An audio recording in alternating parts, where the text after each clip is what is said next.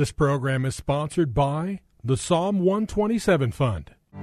For Zion's sake, I will not keep silent. For Zion's sake, I'll not hold my peace. Welcome to For Zion's Sake. Isaiah 62:1 is taken directly out of the Hebrew Scriptures when the prophet Isaiah declared, "For Zion's sake I will not keep silent, and for Jerusalem's sake I will not keep quiet, until her righteousness goes forth like brightness, and her salvation like a torch that is burning." Your hosts for the program are Shelley and June Volk, Jewish believers burdened to see Jew and Gentile become one.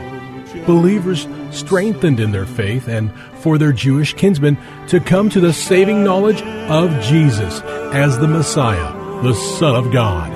Good evening to you. Bless the Lord and welcome to For Zion's Sake. We thank you for joining us. We're the Volks. My name is Shelley. And my name is June. Hi, everyone. It's good to be together with you as we continue a study of Psalm 19, which we started last week. And we said, and it's important to see, that Psalm 19 is about the glory of God. And in the first 6 verses, we see the glory of God through his creation.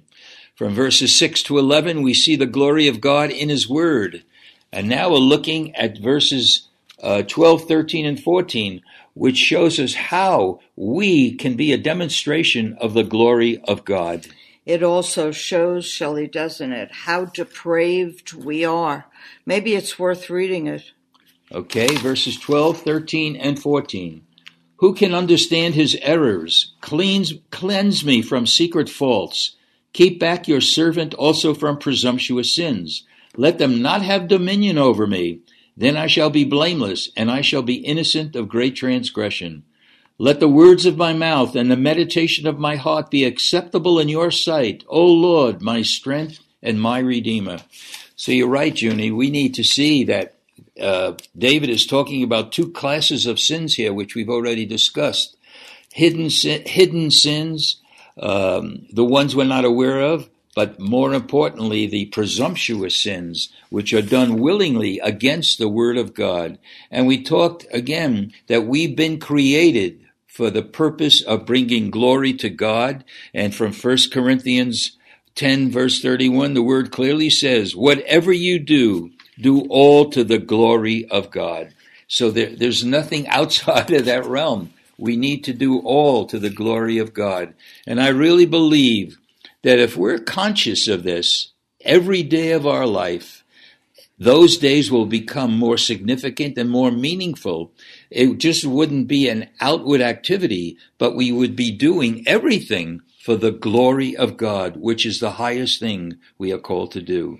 And we also talked about this week and even last week that the glory of God is revealed through the mystery that's hidden in the Old Testament, but is seen in the New. Yes, Lord. That Jesus, the Messiah, the Christ, is the glory of God. And if we live for him, when he comes back and appears, we will be with him in glory. Amen. And you know, Junie, I think most people probably are thinking, wow, what can we do to bring glory to God? We want to look at very specific things that would allow us to bring glory to the name of the Lord.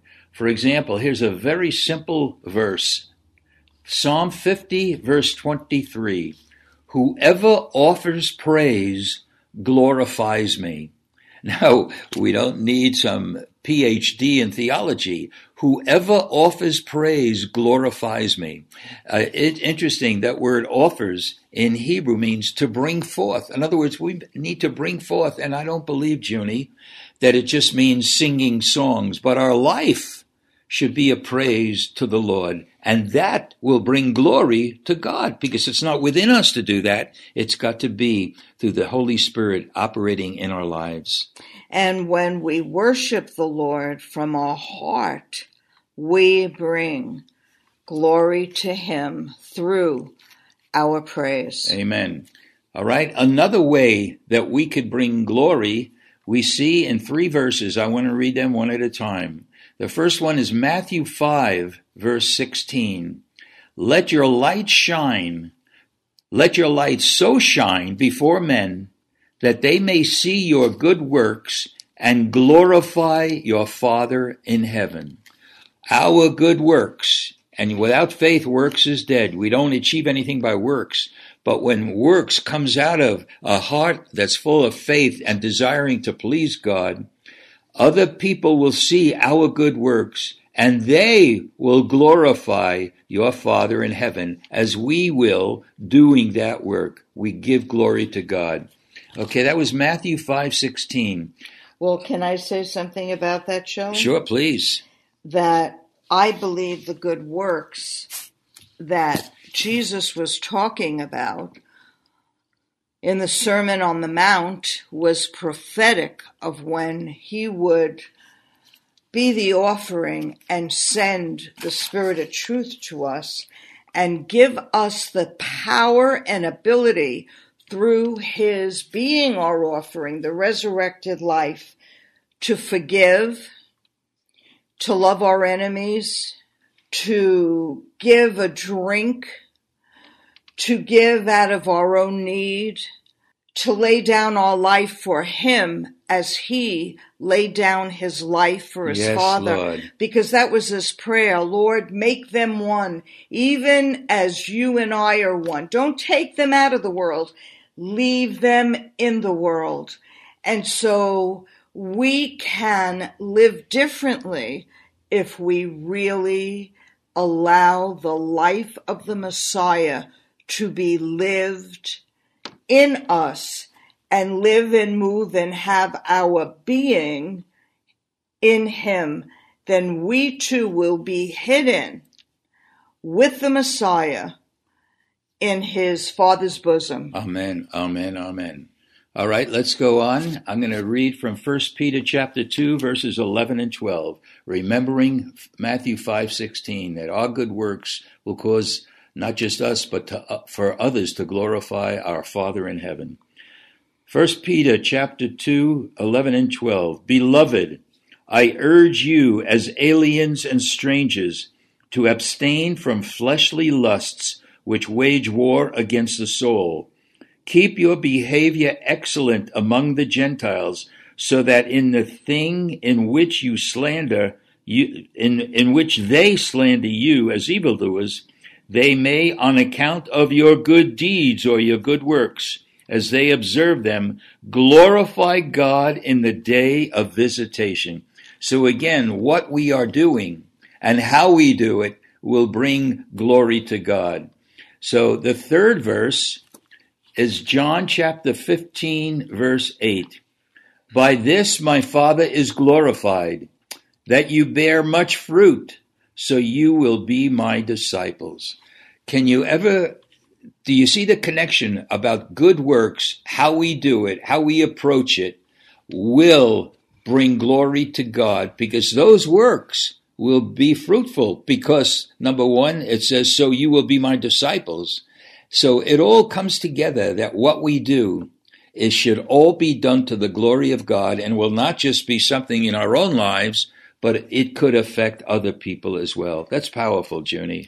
And it comes from the fruit of the Spirit, which God gives us when we begin to live his life in us. We have the fruit in the life of Christ, Lord. of the Messiah, which are the fruits of the Spirit: love, joy, peace, gentleness, Patience, kindness, patience, long-suffering. Yes. In other words, we see in God's word it's better to suffer for doing good than doing evil. And so many times we'll obey God, we'll do just what he tells us, and we're treated like trash. And we think, Lord, I'm not going to do good.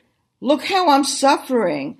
Not realizing that the enemy of our soul, wants to deceive us, to make us think that when we do what's right in God's eyes, there isn't an eternal reward, because there is. God sees everything. So if we love when somebody strikes us, God sees. If we're ignored or treated poorly and we keep walking, choosing to do what's right, God sees. Amen. There's an eternal reward. Hallelujah. And that's the fruit, Shelley, of good works. Yes, Lord. That last forever, because they're not ours. Amen. They're God's work. Yes. In and through our life. Thank you, Lord. That when we submit ourselves to the Holy One of Israel and do what's right in His sight, His life saves us and affects everyone around us. Amen. I'd like to read also while we're in 1 Peter. 1 Peter chapter 4, verses 7 to 11. 1 Peter 4, beginning at verse 7. The end of all things is at hand. Therefore, be of sound judgment and sober spirit for the purpose of prayer. Above all, keep fervent in your love for one another, because love covers a multitude of sins. Be hospitable to one another without complaint. Just let me interject, Johnny. This is exactly what you're saying. Whatever we do, we need to do for His glory. Verse 10, as each one has received a special gift, employ it in serving one another as good stewards of the manifold grace of God. Whoever speaks, let him speak as it were the utterances of God. Whoever serves, let him do so as by the strength which God supplies, so that in all things God may be glorified through Jesus Christ, to whom belongs the glory and dominion forever and ever. Amen. It's so powerful. It's like a summation of what we're saying in just these few verses. Whatever we do, whatever we say, whatever our work is, it should all be done to His glory. That again will affect our lives eternally and will affect other people who are observing us. It's powerful, Junie. Very powerful, and somebody very special in my life who was a celibate woman, gave her life to Jesus, one day said to me, June, do you know how brother, or whatever his name, Lord, help me with his name. He's a Franciscan brother. They follow him. How he died. And Francis of Assisi. And I said, no, Sister Josepha. She said he died alone. And you know, I think of the glory of God. A man who today is known and followed in faith by millions around the world. Lord, give us the faith of Francis of Assisi to love you, to love your creation. In Jesus' holy name. Amen. For Zion's sake. Thank you for joining us this evening. If you would like to get in touch with Shelley and June, you can write to them at P.O. Box 1784, Scottsdale, Arizona 85252. That's P.O. Box 1784, Scottsdale, Arizona 85252. And you can also contact them on their website, ShelleyandJuneVolk.com. That's ShelleyandJuneVolk.com. Until next time, the Lord bless thee and keep thee. The Lord make His face to shine upon thee and be gracious unto thee. The Lord lift up His countenance upon thee and give thee peace. This program was sponsored by the Psalm 127 Fund.